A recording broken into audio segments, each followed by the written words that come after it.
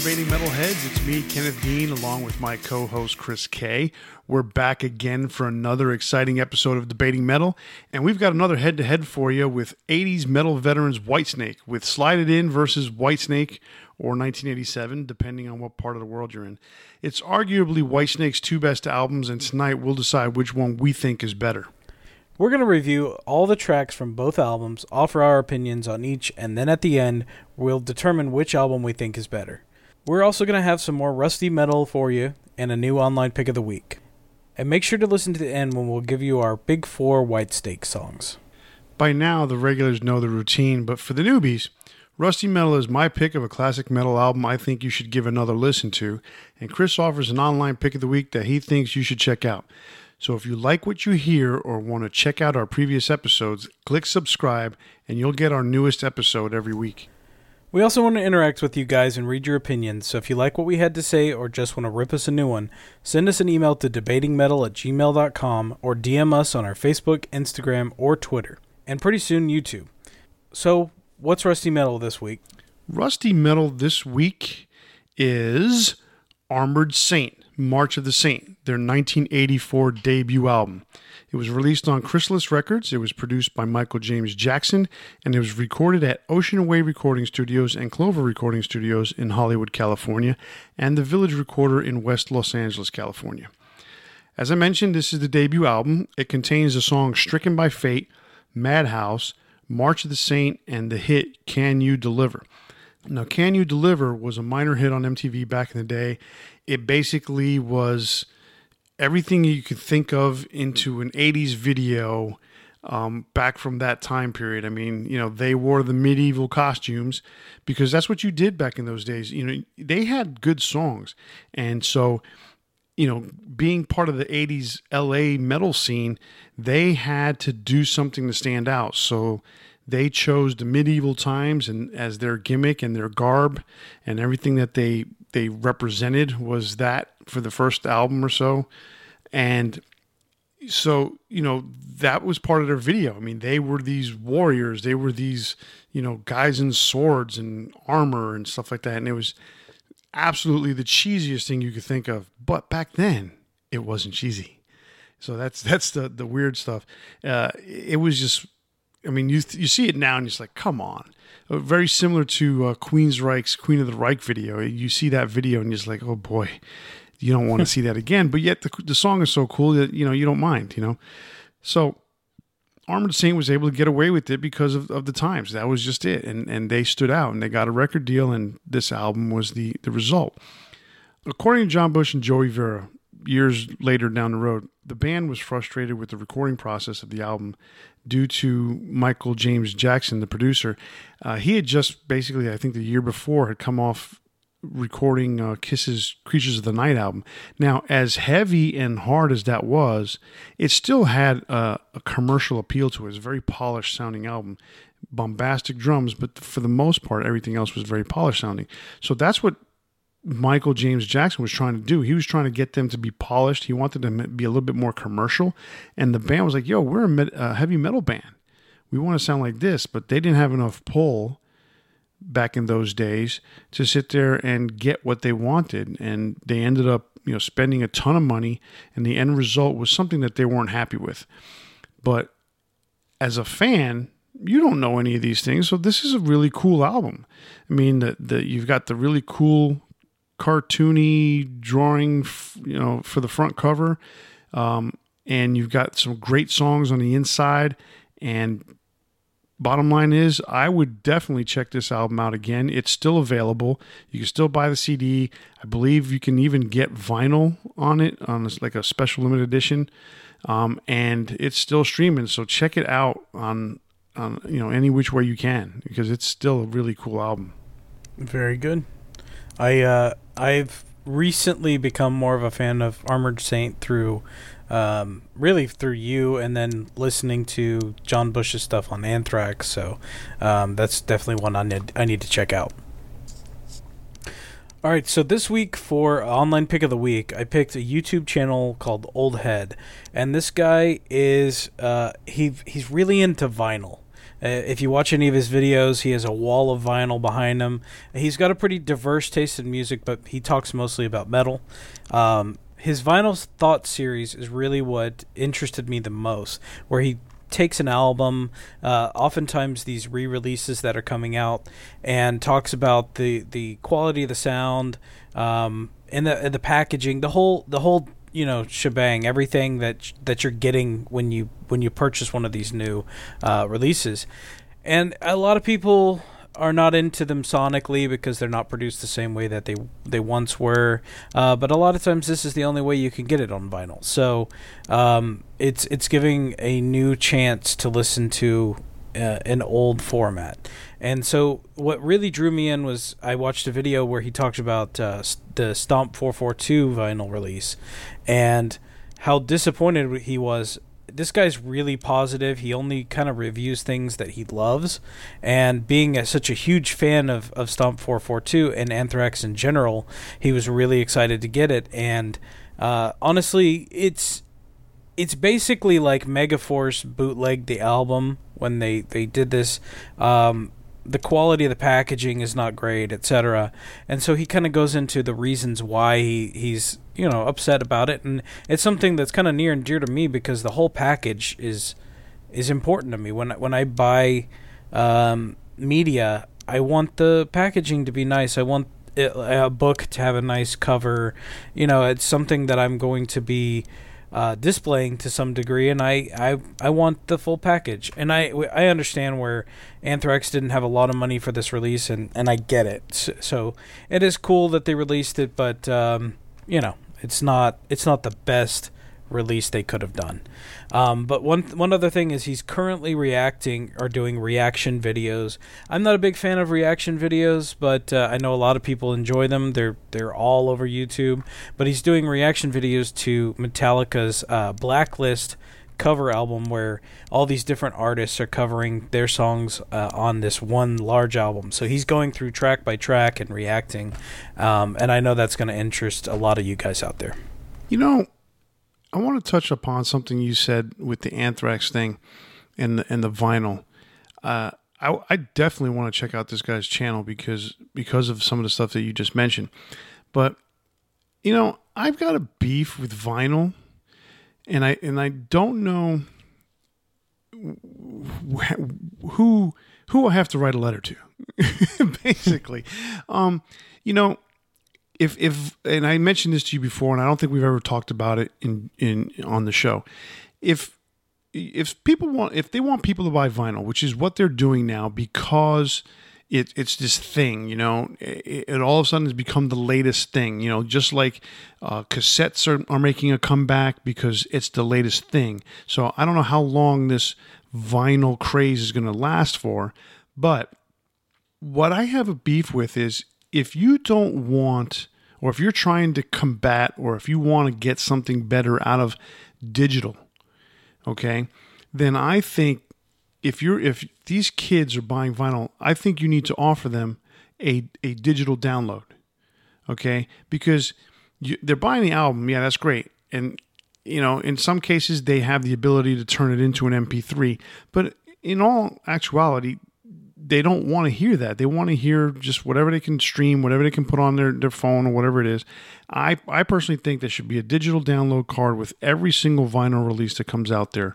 And, something like the Anthrax ones where they didn't have enough money or they didn't have a lot of money to put it out. They had a budget. They tried to stay within that budget.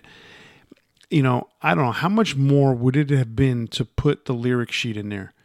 How much more would it have been? Oh, for sure. Yeah. To put a picture, like for instance, The Sound of White Noise does not have any pictures, any lyrics on the sleeves of the record.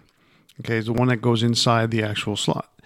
And they could have easily have put the lyrics. They could have easily have put the pictures that they had on the original album, on CD when it came out. They could have put those pictures in there. It could have made the total package, but they didn't because they say they were working within a budget constraint. I'm assuming that this budget constraint was on their own because it's how much money are they going to put into it, or if maybe the label, Johnny Z said, you know what? I think I'm only going to put this much money into it. I don't know. To me, you put in the extra few bucks, I think you're going to please the fans more. So that's my beef about the way vinyl is being presented nowadays. So many people are complaining how the pressings are. You would think that 40 years later, or however many years later, is that the pressing plants would put out a better product, and you wouldn't be having shit product out there, because there's only a few of them left in the world anyway. So if there's a new one starting, shit, now what? Now you're gonna have a crappy vinyl pressing plant, So I don't. It should have been done, or things should be done better, so that people don't complain like that. So whatever. That's my rant for today. I mean, I totally agree. The accessibility is obviously less when you're picking up vinyl. You can't take it with you in the car, etc. So the value is only for you sitting at home, and it's just not as doable today. And if you add that incentive of the MP3 download, that's gonna add to the value of what you're purchasing, and probably make more people make that decision to purchase it. So, I think it's totally worth it. I agree with you. Thank you. Anyway, rant over. It is now time for our main topic this week. It is Whitesnake, Slide It In versus Whitesnake, the 1987 album. All right, so Slide It In was released in 1984. It was produced by Martin Birch. It was recorded at Music Land Studios in Munich, Germany. And it was released on Geffen Records through Warner Distribution in the United States and Japan. And it was released on Liberty Records around the rest of the world. Now, here's the interesting thing, and we're going to talk about the same thing kind of on the Whitesnake album. The recording lineup that recorded this album was not the same lineup that toured the album. So here goes. The people who recorded this album were David Coverdale on vocals, Mel Galley on guitars, Mickey Moody on guitars, Colin Hodgkinson on bass, and Cozy Powell on drums, and John Lord on keyboards. They recorded the album, they released the album, and it was, how can I say, in the United States, or the United States counterpart, for as far as the record company was concerned, was not pleased with the mix. They went back to Whitesnake or their management or whatever and said, hey, this album needs to be remixed if you want to release it in the United States. So by that time, there was some upheaval in the band, and John Sykes was now the guitar player in the band. And so he I don't think he actually re-recorded. He added some guitar parts, but they did completely replace the bass parts with Neil Murray, who is now was the new bass player at that time. So that was the deal with who's on the record, and ended up playing it. And you hear this thing, and the album sounds so different from one to the other. The UK version, which they released on a special edition, releases the last couple of special editions they've done, and the US version are completely different in terms of mix and sound. To me, the sound of the UK version is very flat, very drum bass heavy, where the US version is very guitar heavy. The bass, the drum is still in your face, because Cozy Powell is just that kind of drummer. He's, it's like, I think Lars Ulrich took a cue from Cozy in terms of getting your drums up in the mix. The US version to me is so much better. The touring lineup, one last thing before we go on talking about the songs. The touring lineup was David Coverdale, Mel Galley, John Sykes, Neil Murray on bass, Cozy Powell on drums, John Lord on keyboards. Midway through the tour, or close to the end, Mel Galley had to leave for medical reasons. They continued to tour without Mel, and it was just basically a quote-unquote 4-piece, but it was really a 5-piece because they had the keyboards. And then at the end of it, I believe John Lord left to do the Deep Purple reunion. So they had a different keyboard player. I think his name was Bill Cuomo, who sat in the back, and they did not have him as a band member. So there's a lot there with this album, and when we talk about 1987, there's similarities to that as well. So, you ready to get to the songs? Let's go. All right, let's do this. All right, the songs that we're going to talk about in the track order is based on the U.S. version that was released. So here we go. Slide It In, first song in the album. To me, it's an awesome album. It's a great way to start the album out. It's got a ton of energy. It's got a catchy guitar riff, catchy melody. The drums are right in your face. They're pounding you. It's not obnoxious, but Cozy's drumming is part of the show. And on this album, he definitely makes his voice heard and loud and clear. And, of course, David Coverdale's double entendre lyrics are on full display as they are throughout most of the album. What do you think of the song?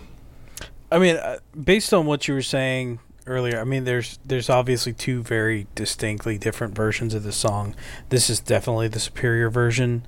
Guitars are pushed more forward. The bass and the keyboards are reduced. It's just better, and the solo is better. To me, it's a better album opener than Gambler, and it was the right way to start off the album. It's just a good song that I think if you're a fan of the genre in general, you know the song. It's one of Whitesnake's most recognizable tracks, and it's awesome. Excellent. I love the song. It is definitely one of those high energy songs that gets you going, and that is a great way to start the album. I don't know what they were thinking by putting Gambler on the UK version. I don't even think Slide It In shows up to like middle of the album on the UK version. It doesn't, yeah. So it's I don't know. They definitely did themselves a great service by rearranging the tracks. Number 2, Slow and Easy. Now this is one of my favorite Whitesnake songs. It is again. Catchy melody, catchy chorus. This is a sleazy blues sounding track, which blends perfectly with the lyrics because it's just all, it's sleazy is a bad word, but at the same time, you kind of get the drift when it comes to this song. This is a really cool song. This is one of those get down and boogie kind of songs, even though it's slow. For the most part, it's just one of these songs that just grabs you in that way. Again, double entendre lyrics from David. The build up to this song to me is awesome. And I love the call and response chorus that's used at the end, and that tells you that this song is going to be one of those concert staples where they get the crowd going. It's funny. This could easily be a Led Zeppelin track. One thing that stands out to me is there was a comment from David Coverdale a long time ago where he talked about how Cozy didn't quite get the Whitesnake sound because he wanted things to be heavier and he had his style of drumming, which, I mean, if you know Cozy Powell, like he's a heavy drummer. Everything he did from Rainbow to this, he has a very distinct sound. And while I get that, I feel like even though he's really straightforward in his way of drumming, it works with the bluesy sound. Like there's an offset there that I really like. I can kind of see like, it is different than the bluesy sound, but it's funny how on the next album they would go to a more rock and metal sound than bluesy. So it's funny that he made that comment, and it's almost like he didn't realize the direction the band was going. Well, I mean, it's weird because even though the next album is more rock and metal, if you listen to certain songs, they're squarely rooted in the blues. It's just absolutely. It's but just John a different Sykes was not as much into blues, so there is a change. Yeah. So yeah, but it's funny that you say that because Cozy. I think the album would have been, if Cozy had stuck around for Whitesnake, that would have been a completely different sounding album. But it may have even been harder, and that would have made it even that much better. But yeah, that's kind of what I was getting at. It's just it's like David Coverdale didn't realize that that they were going to go that direction anyway. So. Right. All right, so the next song is Love Ain't No Stranger. Another concert staple. This is one of their biggest songs that they had up to that point. It starts very similar to Slow and Easy, where it's quiet, but it quickly kicks in right there at the end of the first verse. And the lyrics to me are a little bit deeper. This is almost one of those ode to love type of songs. It's a love song in David Coverdale's kind of way. Again, David is a master of catchy melodies, catchy hooks. He's a master of hooks, and that's what attracts me to Whitesnake so much. And so, that's a big trend on this album, the hooks and the catchy choruses and the catchy melodies and all that stuff. And here's the funny thing we were just talking about. According to Wikipedia, Cozy Powell, and mind you, let's all understand, Cozy Powell passed away many years ago, so he is the late drummer, Cozy Powell, once told Coverdale that this song, Love Ain't No Stranger, was the best track that he ever played drums on. So that's a high compliment for David, and Cozy just being, such a good drummer, to sit there and say that was the best track he ever played on is pretty cool to say, Yeah. What do you think of that song? I really like it. It's it's a power ballad that has energy behind it, which is awesome. But one thing I noticed is that it's basically a sped up version of "Let Me Put My Love Into You." It's got that dun dun dun dun dun dun, and it's really similar when you listen to it. The chorus is different, but it's just I can't unhear that similarity to "Let Me Put My Love Into You." The solo's awesome, and I just love the guitar tone on this track. Yeah, that's the thing, that the whole remix and the way that the guitars came out was so much better. It really is. The next track is All or Nothing. Again, another catchy riff with a very groovy verse. The title of the song, though, is oddly placed in the first verse, and then the chorus to the song is a repeating line of "Too Late," which is kind of odd. They repeat it so much you would think that the title of the song is "Too Late," but it's not. It's All or Nothing. So it may have been the working title and they changed it for whatever reason, but hey, it is what it is. The song to me is notable for not having a guitar solo, but rather a keyboard solo by the late great John Lord. And to me, it's another really good song on this album. Yeah, it's a really cool track. Something I noticed about it, though, is it's basically a simplified version of ZZ Top's Tush. So instead of a dun dun dun, it's dun dun dun dun. It's the same. It's the same notes. There's only so many chords in blues, man. I know, but it's good. The thing is that even though it does have that similarity, the track is just fire, and it kicks ass. The mix is really what makes it even stronger. Is that the sound quality, and the guitar tone is coming through really well, and I really like it for that reason. It's funny that you bring up the song Tush from ZZ Top.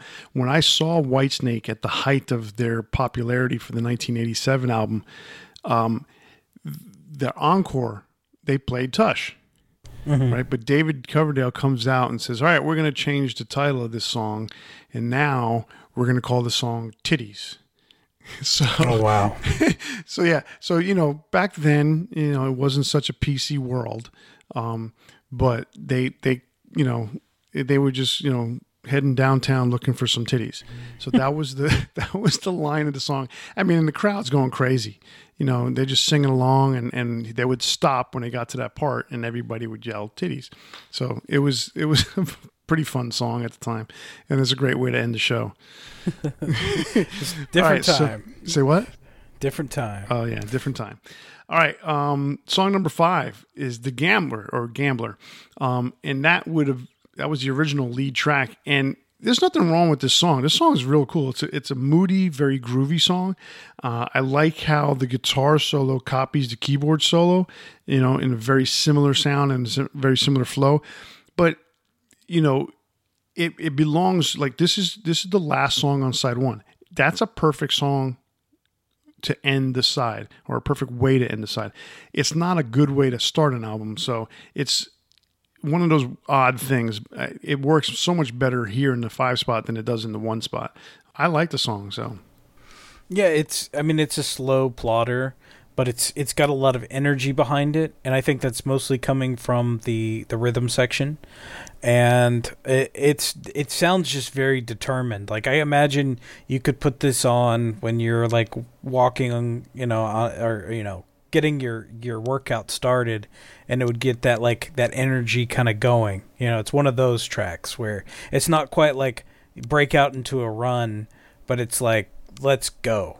And I think that may have been why they wanted it, as the first song. It's just one of those build-up kind of things. But that's not the way to start an album. No, it's not the way to me. It's the way to start a workout, but it's not the way to start an album. But what's funny is, bands today, like, for instance, Pearl Jam, every one of their concerts, if I'm not mistaken, and I haven't seen a concert of theirs in a while, but the ones that I went to, every single one of them started with a ballad, like a slow ballad. One of their really, really, really slow songs. The second song of the concert was the energy song. So that's just one of those weird things. That was their style, very similar to how, Metallica comes out to the Ecstasy of Gold, and Iron Maiden comes out to Doctor Doctor. That was their thing. Pearl Jam would come out to a ballad of theirs. But in this particular case, this is not a style thing that Whitesnake was doing. It's just just a bad choice at the time. Well, I mean, especially because it starts with that keyboard intro, which it's a really cool keyboard intro, but it just doesn't, to me, it doesn't give that energy that it needs to start off the album. So. Right. Anyway, good song, but it's perfect where it's at right now. Number 6 or side 1, or excuse me, number 6 or song 1 of side 2, Guilty of Love. High energy song, catchy verse, really cool chorus. Dual harmony guitars are the signature of this song, and along with the call and response type chorus. It's the first single that was released on the album, and while it's a great song, it was only a small sample of how good this album actually is at the time it was released. This single was released 4 months ahead of the UK release of the album, and the version that got released was the original Eddie Kramer production and mix, because Eddie Kramer was the original producer that was tapped to do this album, but there was just a David and Eddie just did not see eye to eye as far as the production of the album and the direction that they were going in. So they replaced him with Martin Birch, famous for Deep Purple and Iron Maiden at the time.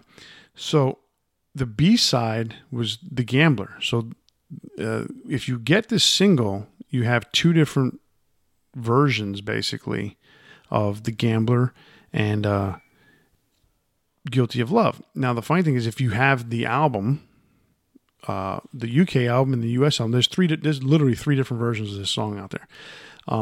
But it's cool that way. They later released these single versions on the anniversary edition, so if you have those, you'll have everything. It's a cool song. I like the song a lot, especially that whole dual harmony thing that they got going on, that Thin Lizzy vibe that they have on the song. I mean, David Coverdale borrowed a lot of things from a lot of bands. Thin Lizzy, Led Zeppelin, ZZ Top. Those are all just borrowed, and that's just an ode to the they're all blues bands, now you think about it. So they're all got the same kind of things going on, but he definitely took things from a lot of different people. Yeah, I mean, that's one of my biggest notes here was the guitar harmonies. It really makes the song. It's really up-tempo. I love the track. The pace of it is it's probably one of my favorite tracks on the album. Yeah, it's a pretty cool song. And the video for this song is a live concert video, and that's out there, and it's a really cool thing because they've got clips from different shows, and there's big crowds in the UK, so it's pretty cool. The next track is a song called Hungry for Love. This song's got a cool groove to it, and that's compliments of Cozy's drumming. but it's one of the weaker songs on the album, if in my opinion. It's still a cool little bit of a rocker, but not one of their best songs in the album. But the interesting thing, or not a but interestingly enough about this song, it has a guitar solo that is literally 2 measures long. In time, it's actually just under 8 seconds for a guitar solo, and it follows the pre-chorus melody. That's the melody that's used in the solo. So it's really very interesting how it's just such a small, tiny solo. So I noticed something when listening to this song. Mm-hmm. It's Whitesnake doing the Rolling Stones with "It's Only Rock and Roll, But I Like It." It's really similar, and at this point you can kind of hear, like, there's so many of these tracks that have this similarity to bands that have broken and been popular in America. And I almost feel like he strategically did this because it was like sampling and trying to figure out what was going to work to break America, which is what he was trying to do at this point. You know, he explicitly said he was trying to break America. And so I almost feel like tracks like this and Love It Ain't No Stranger and Slow and Easy were all like just trying to figure out, you know, what's going to be the sound. Yeah, what's going to work in the U.S. To me, this is not the one. No, it's not. It's not. Again, like I said, cozy is what helps this song along. And for the most part, it's as much help as it could get, and it didn't do much for me. So that brings us to the next song, which is "Give Me Some More," "Give Me More Time," and that's a catchy song and has a very similar groove to "Slide It In," but the song itself just doesn't have that it factor like "Slide It In" does, and so it doesn't really ever get to that next level. Like I mentioned before, you know, it's catchy. The chorus is catchy. Guitar solo is very melodic. It ends just before it becomes a little too long. You know, the solo, it almost began like there was just so many notes. It was just going. He was going off on it, and it all of a sudden it was like, hey, let's reel that puppy in.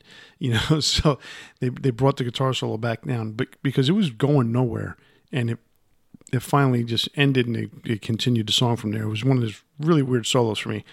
The song, again, not one of the best songs on it, but it's a pretty decent song. So, as far as the solo goes, I actually do like the solo a lot, but I think it's partially maybe the problem that you have with it is that it's in a kind of mediocre track. So that may be it too. Yeah, it feels like it's maybe too much for this track. And it is an awesome solo, but it's just... Yeah, it just doesn't... Now that you put it that way, yeah, because there's a lot going on with the solo. Yeah. And I think it doesn't necessarily fit the song the way it could. And so I could see that. I could see that. It has kind of this journey sound to it. And I almost feel like that was intentional as well. So, you know, it's... I don't know. To me, it's not a great track. It has all these different elements. Like, it's kind of an AC/DC sounding vibe. Like, it doesn't sound like any specific AC/DC song, but it has that kind of repetitive nature that, you know, you're kind of bobbing to the song, you know. And so it has that, and then it goes into this kind of journey solo, which doesn't really fit that vibe. So right. I think that's kind of what the disconnect is there. While both parts are good, it's not cohesive. Exactly. So the next song is "Spit It Out." The song starts off with just the main riff, and then it's a start-stop kind of riff, and then it's joined in by the drums. It's catchy. It's not one of the best songs in the album, so there's you're getting to the point where it's like, all right, is there anything else on this album that's going to stand out for me? And in reality, it as good as, let's say, "Standing in the Shadow" is, which is the next song, this song kind of just says, yeah, we got a great riff, we just didn't really know what to do with it, because the chorus to me is not one of those hook choruses. so it doesn't really reel you in. I think that's what lacks on this song. It's repetitive and kind of boring. Like there's just not much to it. Right. The solo's good again, but that's it. It's just it doesn't really fit because it's better than the track it's sitting in, and it's almost like I kind of wish they had just skipped this track and went right into Standing in the Shadow. Right. Now, Standing in the Shadow is a song that closes out the album. It's got a really cool bass line on there. It grooves. The song, it grooves throughout, it's got a cool, catchy chorus. The lead guitar melodies are really good. So it's a good, it's not an outstanding track, but it's a good, solid track to end the album. To me, I think it's a really good closer. Like you said, it's not the best track on the album by any means, but it's energetic. It's probably one a lot of people miss out on because how it goes. You're 10 tracks in. A lot of people have either stopped listening because they've reached their destination or something along those lines. So it's probably one that gets missed, but I think it's a track worth listening to. Yeah. The solo fits in really nice. The backing vocals on this track in particular are really good. Like they fit the song really well, and I think that's something that's kind of lacking on some of the other tracks on the album is that there's no backing vocals here and there, like and they can definitely do that. So it shows that there's more of a dimension to the band that's kind of developing, but unfortunately it may be too little too late in the lineup, having some of these songs that weren't that great before it to really benefit from. Exactly. So that ends Slide It In. Slide It In is an excellent album. I remember getting this album when I was a kid. Let's say it came out in 84. I probably got it in 85, maybe 86, but I had seen the video, so it was a really, really cool album. And this is one of those albums that it just, for me, I always go back to. Both of these albums are ones I always go back to, but this one I tend to go back a little bit, back to a little bit more. And it's this thing where you could see that they were ready to break. And for me, when I saw, let's say, the Slow and Easy video, and I knew about this band, when I saw Still of the Night, the video that came out for that basically led off the Whitesnake album, I was like, what band is this? This is not the same band that I saw a few years ago, but at the same time, it was really freaking cool. So, and we're going to talk about that 1987 album right now. So, do you have anything else you want to say about Slide It In? I think it's a really good album with some great tracks. It's a bit inconsistent, but there's so many great albums that are. It's not some. I wouldn't say it's not a classic album because there's a few tracks that are skippable, because it is a classic album. It really shows a time in Whitesnake's career where they went from a band that was probably never going to break America to one that showed that they were more than capable of it. So they went to the next level with this album, and the mix is really good. That's another thing to note on there. So definitely a really good album and a classic in my eyes. By this time in the 80s, we're talking 1984, David Coverdale is a veteran of the English music scene. He was lead singer for Deep Purple for several years, and he then became, when Deep Purple broke up, he then formed David Coverdale's Whitesnake, which then became Whitesnake, and they had good albums, but the look that they had was completely, bar band look. They had they were looking like they were out of the late 60s or early 70s in the late 70s. and early 80s. So they had that a very strange look for them. And they just, David wanted something else. David wanted that American piece of the pie. And so he worked at it and he worked at it and he worked at it and he kept pushing. And that's really the reason why the band that recorded this album, Mel Galley, Mickey Moody, that's why it fell apart, because David was going in a different direction. These guys were kind of just in that lane. And David went in that direction because he knew he could do it. And he had John Kalodner, which is the guy who basically helped Aerosmith revive their career. And he gave Whitesnake a better career. They got all the way through that album to get to this next album, Whitesnake, 1987. As far as I knew, Whitesnake, the album that came out in 1987, was known as Whitesnake. Apparently, somewhere else in the world, it was known as 1987. I never knew that until years later. So I'm just learning this now. Yeah, it was, if you read about it, apparently out in Eastern Europe, it was known as 1987 in some other parts of the world. And, obviously there was, there's an English version or not even English, a European version of this album that has a different track listing. It has different songs on it, which is just so weird. I've never understood why, the Beatles or the Rolling Stones, they have different albums than, and AC/DC that are released elsewhere, and in the United States is something completely different. I completely understand why. It has to do with different sensibilities.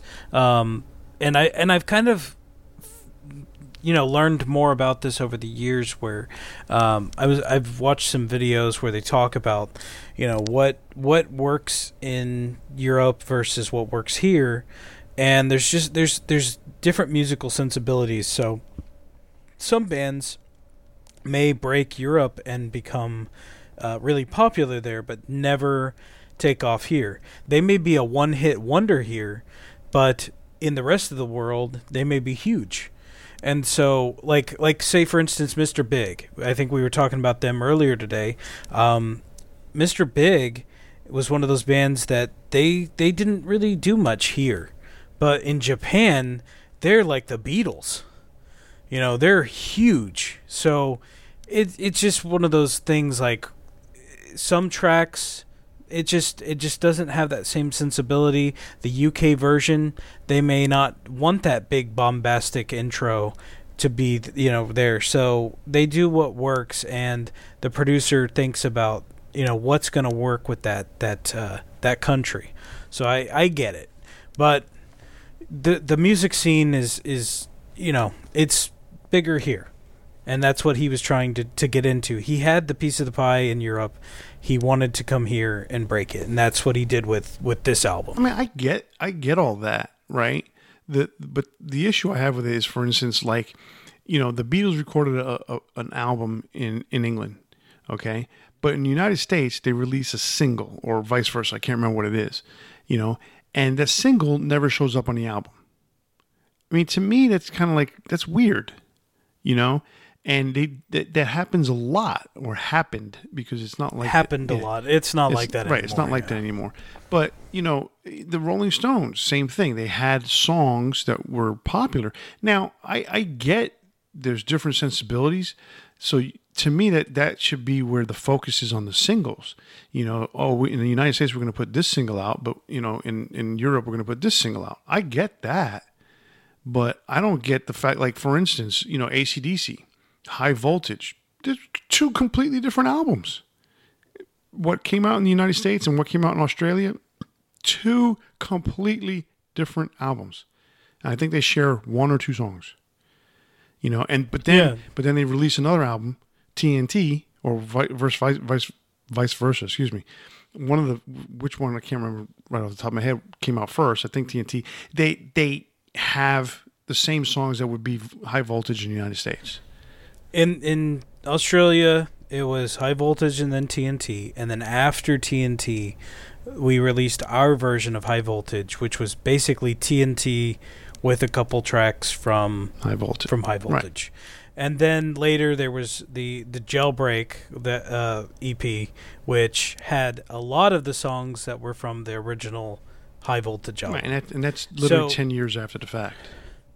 Yeah, and I get it, where they were trying to figure out what tracks would work in the U.S. and honestly, I don't get what they were thinking there, but I know that's the reasoning. I know that's what they were thinking. In that particular case, agree with it, because the High Voltage that came out in Australia was predominantly a covers album.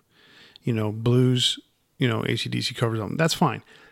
But then they put out TNT, and in the United States they name it the same thing as the first album as AC/DC in Australia.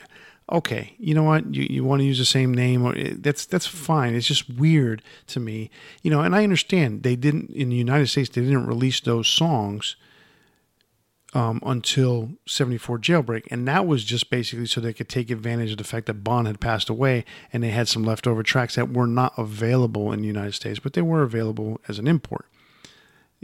I get that marketing scheme. The things that with the Beatles and the Rolling Stones was just so odd. And so that makes what happened with Whitesnake even stranger, because the European version of Whitesnake, 1987, has 11 songs on it. The American version has 9 songs. And that's just strange. But we've learned many times that more songs aren't necessarily better. Yeah. Load. I like this lineup better, to be honest. The 9 songs? Mm-hmm. Yeah. So let's go over this real quick. Whitesnake was produced by Mike Stone and Keith Olsen. It was released on Geffen Records, and it was recorded in several places, of which Little Mountain Sound Studios in Vancouver, British Columbia, Phase 1 Studios in Toronto, Ontario, Canada, and British Columbia also being in Canada for those who don't know. Compass Point Studios in Nassau, Bahamas, and Cherokee Studios and One-on-One Studios in Los Angeles, California. So that was recorded all over the place. So here again, we have another situation where the recording lineup is completely different than the touring lineup. So much so that the recording lineup is not even in the videos before they started the tour. So they completely different lineup. So there's the video/touring lineup, which is the same lineup. David Coverdale, obviously, on vocals, John Sykes on guitar, Neil Murray on bass, and Ainsley Dunbar on drums.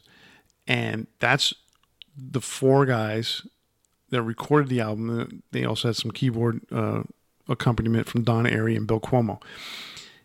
That is the band that recorded the album. The band that toured and did the videos was David, Adrian Vandenberg on guitars, Vivian Campbell on guitars, Rudy Sarzo on bass, and Tommy Aldridge on drums. That's the famous band that everyone knows. So everyone thinks that's the band that recorded the album, and that could be the furthest thing from the truth. And Adrian even played the guitar solo in Here I Go Again on the main album. So it is weird that is the way it laid itself out. 2 albums in a row, the band's completely changed.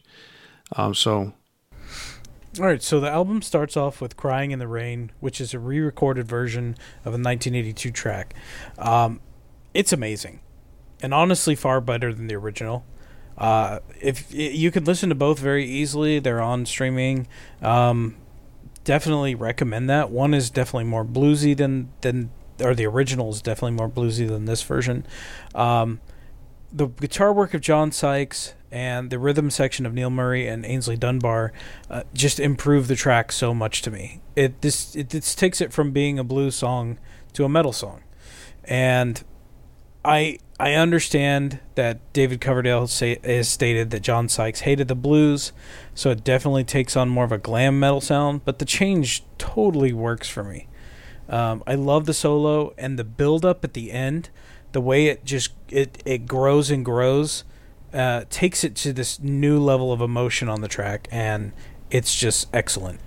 I was listening to this on the way home today, and that solo at the end that just keeps going and going, there is a lot of emotion. We touched upon emotion on a previous episode, and how how notes or one note or a million notes can affect you. And this one, just there's so much emotion on that song from David singing, where you could really, really feel the pain in his heart, to the guitar playing that John Sykes, as much as he hates the blues, he really pulled off a really great, performance on this song.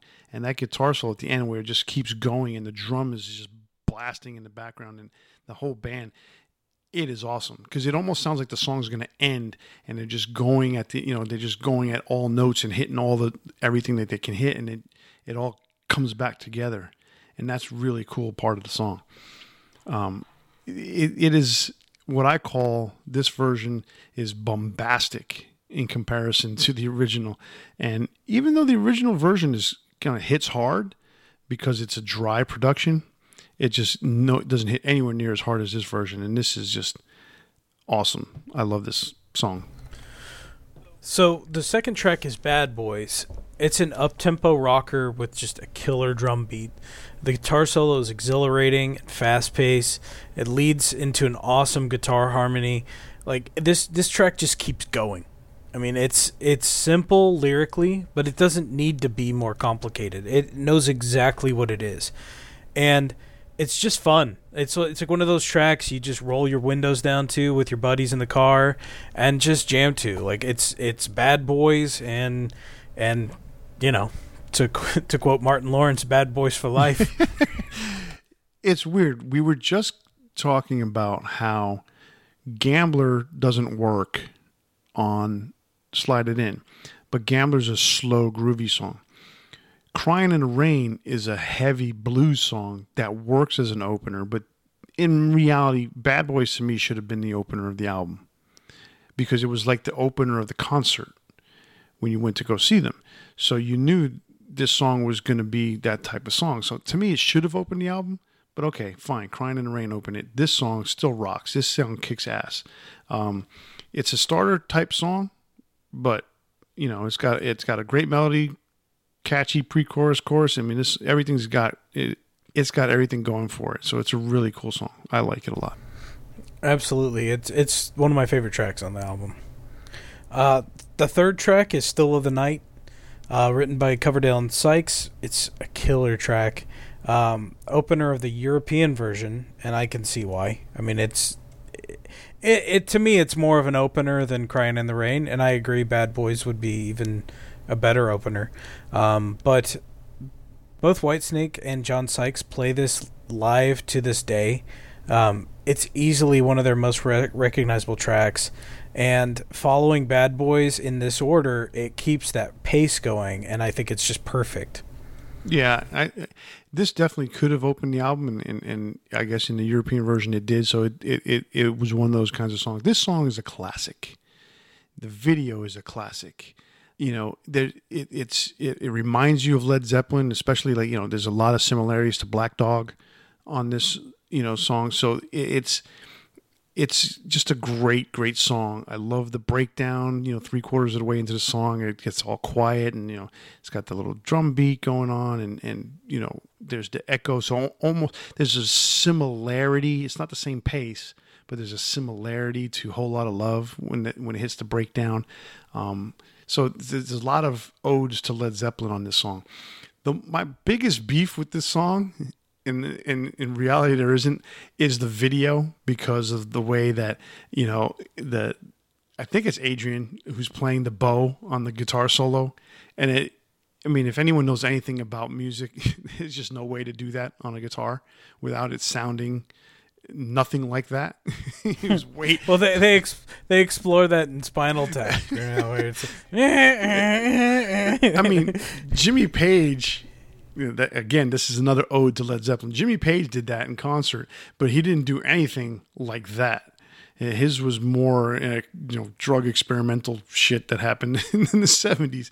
But to think that, or to purport to the general viewing public that, you play this bow and you're going to get that very smooth sound is preposterous. But yet it worked. It was the 80s. People loved it. People still think it's like that. It's really cool to see. You see the freaking bow getting shredded, and it's cool, but it doesn't, for people who are musicians, it's like, it's like shaking your head or smacking your forehead. So that's my only beef. I really, really do love this song. It has got such a great groove. So it's like I said, it's a classic. It's awesome. All right, so the next track is Here I Go Again. This is the single that everyone knows. Everyone. I mean, if you're listening to this and you don't know it, you probably haven't been listening to any radio or music in the last 20, 30 years. It's an anthem that appeals to everyone beyond metal fans and has massive crossover appeal. Coverdale did exactly what he was trying to do all those years, where he was trying to break America with this track. It's simplistic, yet it blasts you in the face with that riff. The lyrics, Here I Go Again, it's just one of those tracks that everyone can relate to on some level. Interesting note, the radio mix that was recorded with Dan Huff, Denny Carmassi, and actually a friend of my dad's, Mark Andes, who had played with Heart. My dad became friends with him, I want to say like 10, 15 years ago, and I had no idea he was on the radio edit of this song, which is kind of cool. That's very cool. That's very cool. I love this song. This is obviously another classic. As you mentioned, it's one of these songs that everybody knows. It's got a catchy chorus. I mean, to me, it's on the level of Don't Stop Believing, where everybody knows this song, everybody sings this song. As soon as it comes on the radio, everybody cranks it up. It's one of those songs that they play a bajillion times, and for whatever reason, it's one of those that just you don't get tired of. Like, I think people are tired of hearing Hotel California, but they still love it. It's one of those songs, but this one, to me, it's even higher than that, and that may be sacrilegious to a lot of people out there, but too bad. And this is a remake that from the same album, Saints and Sinners, that Crying in the Rain was from. And again, much better version. When you talk about production, you put those two songs together and you can tell what a good producer can do for you. Now, oddly enough, let's not take away from the producer who produced the original, which is Martin Birch, because he's done some classic albums, but that was just the style at the time that they were playing. That was the band. They were a blues band, and they were a hard blues band, and that's the way the album was recorded. David wanted to break America. He wanted a more polished sounding. He wanted something that sounded like America. He wanted a producer that produced hits in America. That's what they got. The one funny thing about this between the original version and this version is there's a change in the lyrics. Real simple, but the line, like a drifter, I was born to walk alone, on the original version, he had written, like a hobo, I was born to walk alone. And John Kalodner, again, the master of changing a lyric here and there, he had David change it to drifter. It became classic, and they did not offend any clowns. So, again, something to what you said. This song has been remixed so many times. I'm utterly annoyed by every single remix that comes out of this with this song. I love the original that's on this album. It is, to me, the best version that's out there. The remix is too, the radio hit was too keyboardy. I don't know what your dad's friend played. Was he a guitar player or a keyboard player? He's the bass player. Fine. You know what? You want to replace Neil Murray's bass? Go right ahead. But I still like the original version that's on this album better. And I preface it by saying this version that's on this album. Right. It's the definitive version, and the musicians that he played with here were amazing. It's too bad that he fired them all. Yeah. But this is the definitive version to me, not the radio edit. No. And quick thing of note for some people who may not know, who don't read Wikipedia or stuff like that. There was a point in time where there was obviously contention between John Sykes and David Coverdale. And that's the reason why John got fired. rumor was that John wanted to continue, because actually, let me go back to the beginning. David's vocals got hurt. He basically injured his vocal cords and had to have, it was like a sinus congestion or nasal problem that he had. He had to let his vocal cords heal. He had to let his whole head heal. It took a long time, to the point where John Sykes wanted to continue without him, or so the rumor goes. John purports to this day that that's not the case, because how are you going to change David Coverdale? It's his band. But so I don't necessarily believe that John was trying to necessarily get rid of Coverdale. It was more, to me, sort of like what Don Dokken did with Klaus Meine, where he kind of helped, or was, did the demos, because he had a very similar high-pitched voice. And I think that's what John was maybe trying to do, was to get on with the recordings, and then later on David could come in and redo the vocals. But I think that's what John was trying to do, and I just probably came across the wrong way. And that's how that rumor got started. So that's why it took 3 years between Slide It In and this album to come out, because David was in rehab, essentially trying to heal his throat.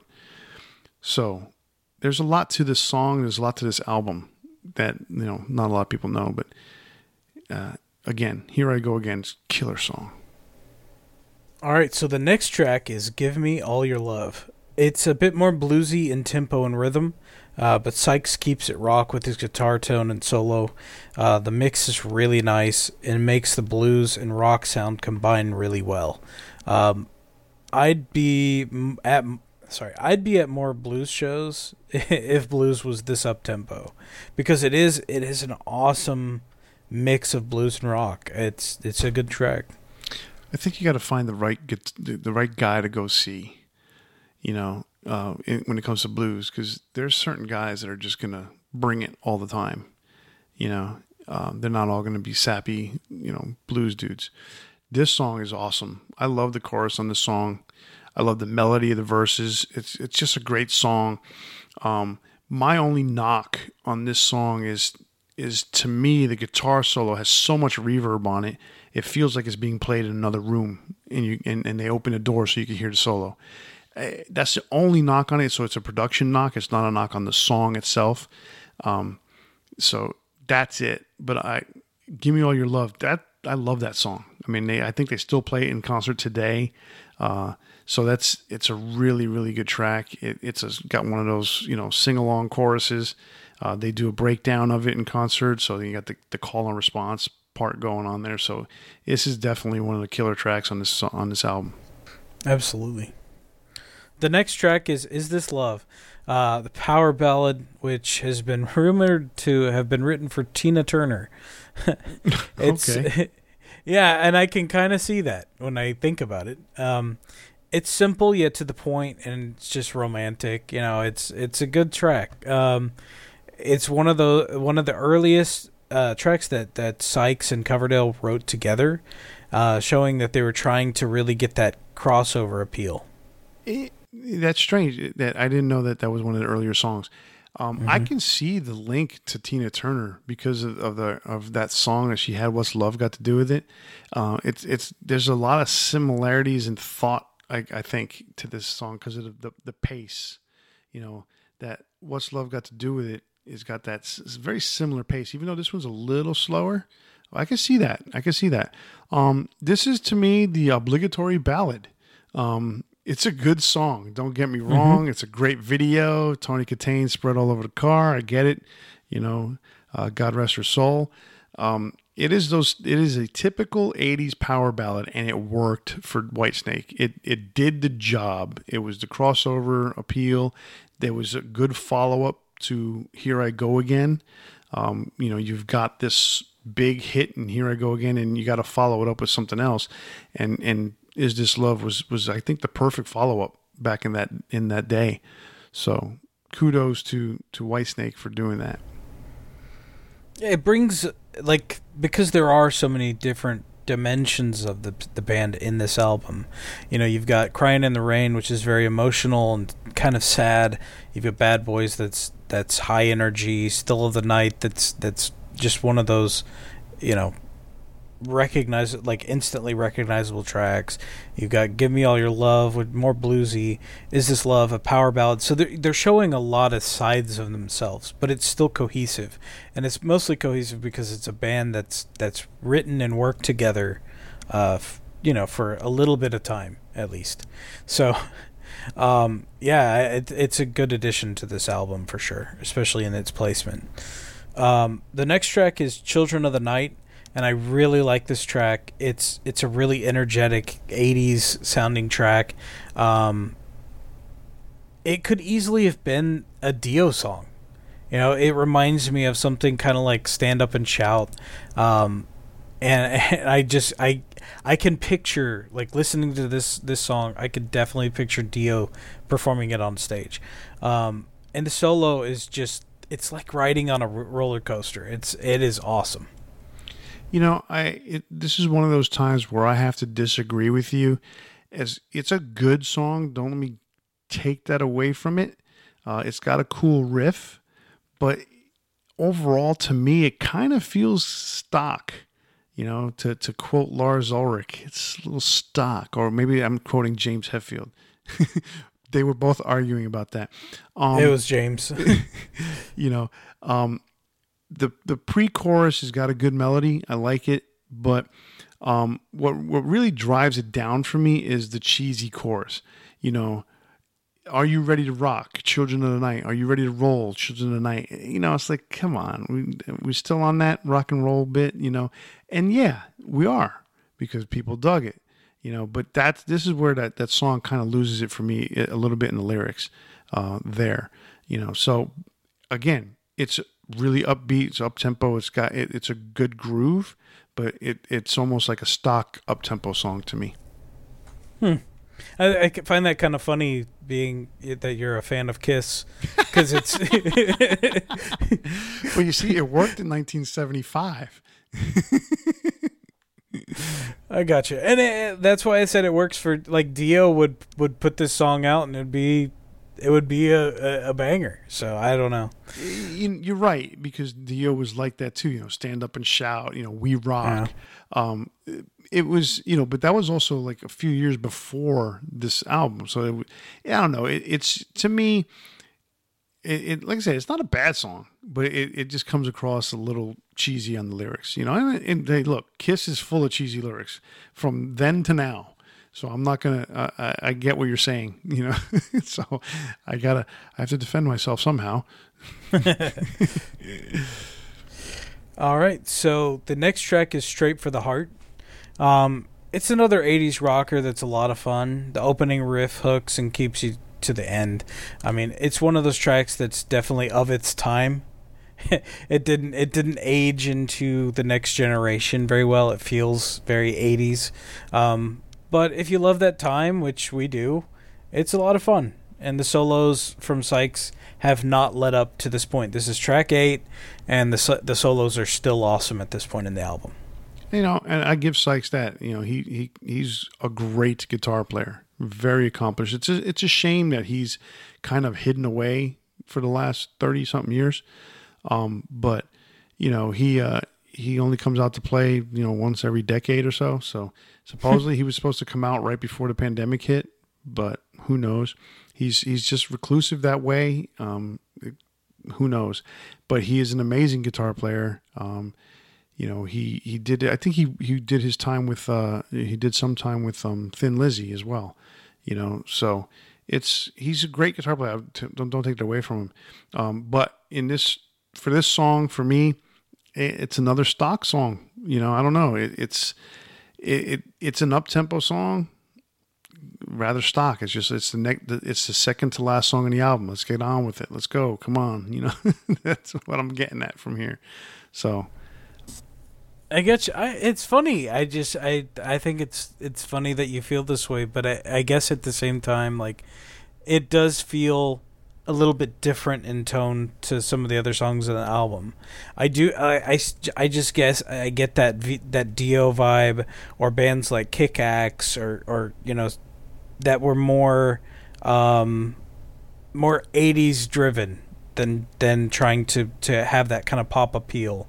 And I guess that's why I like it so much. But I do like these tracks a lot. I see where you're coming from. What I think is what's happening is that the first 6 songs on this album are so good that they overshadow the regularity of these other songs. I wouldn't say good as much as they're so pop, and that's kind of the difference. Where these are more metal songs. So that's maybe the difference. They are good, don't get me wrong, but I think they're more pop, and it's like a different vibe. Yeah, so, I can see that. So the last track is my least favorite on the album, but it's still a good one. It's Don't Turn Away. It's a good closer. It's a little bit more melodramatic in a way. It has its slower moments where it's a little more ballady. But it's all right. It's got a cool solo, and the drum work is awesome on this track. So that is to me that's the standout. There is the drum work. This song to me has a similarity to Here I Go Again. It's almost like Here I Go Again Part 2, the end of the album, and reprise. Yeah, like Here I Go Again reprise. You know, it doesn't work the same way, obviously, because it's not as big a song, but it works, but it's not that other song, and the chorus to me isn't as catchy, and I think that's where the song falls flat. I think the verses are good, the melodies are good, but it falls flat on the chorus where it's not as hooky as Here I Go Again. That's got the same tempo, and that's where the song fails. But it's one of those where you're at the end of the album. It's a good song, but it's just not as good as the other ones. Yeah, like I said, it's my least favorite on the album. But from beginning to end, on all 9 tracks, I enjoy it, and that's not something you can say for a lot of albums where you just enjoy it from beginning to end. Yeah, I mean, for me. Slide It In and this album, both are albums you can listen to beginning to end and not be completely like, oh, this song is so crappy, I got to get it off. The albums work from beginning to end, and that's was one of those things about that. AOR rock, album oriented rock. These were albums that you play beginning to end, and they worked. Are they perfect? No, not at all. But are they classic? Yes, they are. So, that brings us to which one you think is better than the other. So, as much as I like Slide It In, and it is a classic album, to me it's almost like the band trying to figure out exactly where they want to be. And so there is this sense of borrowing ideas from other bands and trying to create a sound, but it's not nearly as cohesive, nor is it as refined as the 1987 Whitesnake album. I have to go with it because as much as I like Slide It In, you've got the title track, you've got All or Nothing, Love Ain't No Stranger, you've got Gambler's pretty good for what it is. When I first heard it years ago and it was the opening track, I wasn't as fond of it, but knowing where it sits in the US version of the album, etc., there's a lot of good stuff here. But to me, there's not as much good, even though there's more tracks. And so if you took out, like, Give Me More Time, Spit It Out, and left it just an 8-album track, I think I would raise it a couple points, but I still don't think it would beat 1987. So I got to go with the latter album. Well, for once in a while, we finally disagree. Nice. We've been in agreement a lot lately. In this particular case, I disagree, and I think one of the big reasons why I disagree is, for me, the last 3 songs on Whitesnake on 1987 just kind of fall flat for me. And to me, Slide It In is one of my Desert Island albums. I continuously, I mentioned it earlier, I go back to both these albums, but I go back to Slide It In probably 2 to 3 times more than I go back to Whitesnake. And it is that kind of album for me. I love it. And I grew up on that album, if you want to put it that way. So it's one of those albums that has just stayed with me year after year after year. And I could pick it. It's probably one of my top 10 albums of all time. Whitesnake won't be a top 10. It'd probably be a top 20. So I slide it in. All right. All right. So that's where we're at with that. And that brings us to the big 4 Whitesnake songs. I believe you went first last week on the songs. I think that's correct. So I'm going to go first this week on the big 4 Whitesnake songs. So number 4 for me, Crying in the Rain, is such a, you like it. It's such a powerful song. There are such great songs that, I like Still a Night. I like Here I Go Again. I love Bad Boys. But Crying in the Rain is such a good song to me. I love that song. It just stands out. And there's so much emotion on this version of it that it just really, really, it's one of my favorite songs from Whitesnake. Number 3, off of the Slip of the Tongue album, is Fool for Your Lovin', which is another remake of a previous Whitesnake song. This one being faster and better. Recorded with Steve Vai and Adrian Vandenberg on guitars. Steve just did an amazing job, and he's so smooth. I love the guitar solo on it because I know that's a Steve Vai guitar solo. You could see it, you can hear it, you can feel it. So I love Fool for Your Lovin'. It was the first single off of Slip of the Tongue when that came out, so it's really cool. Number 2, Love Ain't No Stranger, off of Slide It In. We talked about it earlier. It's just a cool song. I love everything about that song, and it's my number 2. My number 1 song, also off of Slide It In, Slow and Easy. I absolutely love that song. That is by far, hands down, my favorite Whitesnake track. Awesome. So that leads my big 4. We have the same for our number 4, Crying in the Rain. And that's, again, mostly based on the re-recorded version. The original is very cool, and I've actually really enjoyed listening to John Sykes' version of the song. But this is the definitive version, and it's just excellent. There's so much emotion poured into it. It has just a different dimension than the original. My number 3 is Children of the Night. I know you said you don't like the track, but I've always really loved it. I think it's just one of those that it reminds me of Dio, and anything that reminds me of Dio is good. And it reminds me of the 80s, and there's this distinct feeling of when growing up as a kid in the 80s of, just the music that was playing, watching movies, and that vibe of film in the 80s was just so different.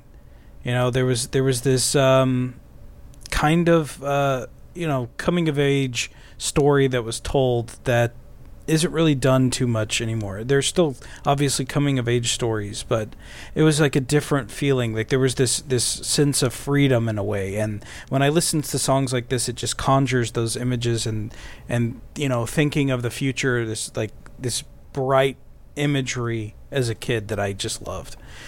My number 2 is Slide It In. That's a song that always pops up in my head, just constantly.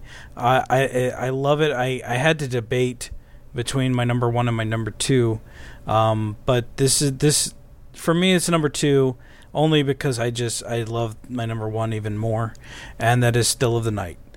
It's the first Whitesnake song that I ever remembered as being a Whitesnake song. I may have heard Here I Go Again before, I don't know, but Here I Go Again didn't ever register to me the same way.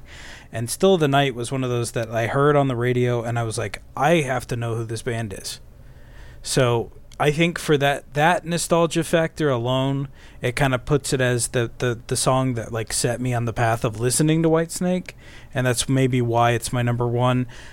It's debatable whether my number 1 and 2 are in the right slot, but I think the significance there is what puts it in the number 1 slot. Absolutely. I agree with the way you put it in terms of it's nostalgia for you, and that's the reason why Slow and Easy and Loving No Stranger are 1 and 2 for me, because that's the first Whitesnake I heard, and those are the ones that stuck with me over the years. 3 and 4 for me were a little bit harder to choose. I easily could have chosen Still of the Night, but Crying in the Rain is that just the way it starts with him basically, screaming out the fact that, he's hurting. Black Cat moans when it's burning with the fever. It's just, you can feel the pain, from I love that song. Still a Night, obviously, is such a killer song. Sometimes it's one of those, because it's played so much, you like, all right, you need to pick something else. But I love Crying in the Rain. Those two songs on that album just go back and forth for me as being such great songs. So, and I understand that sense of you've heard the song so many times, and it does become grating in a way. I don't really listen to the radio. I listen to more the albums. I'm an album guy, so I don't have that same sense. But when you go to baseball games or you go to any sporting event and you hear the same songs over and over again, I totally get that. Yeah, absolutely. Yeah, so that is a cool list. I like your list. So, Still a Night. That's a great song. All right, well, that is our big 4 Whitesnake songs for today. Chris, tell them what's up. All right, well, that brings us to the end of today's episode. Remember, if you like what you heard today, be sure to check us out on social media and leave us a comment. Make sure to tune into the next episode when we spark up another exciting metal debate. On behalf of Kenneth and myself, stay safe, and remember, always turn it up to 11. See ya.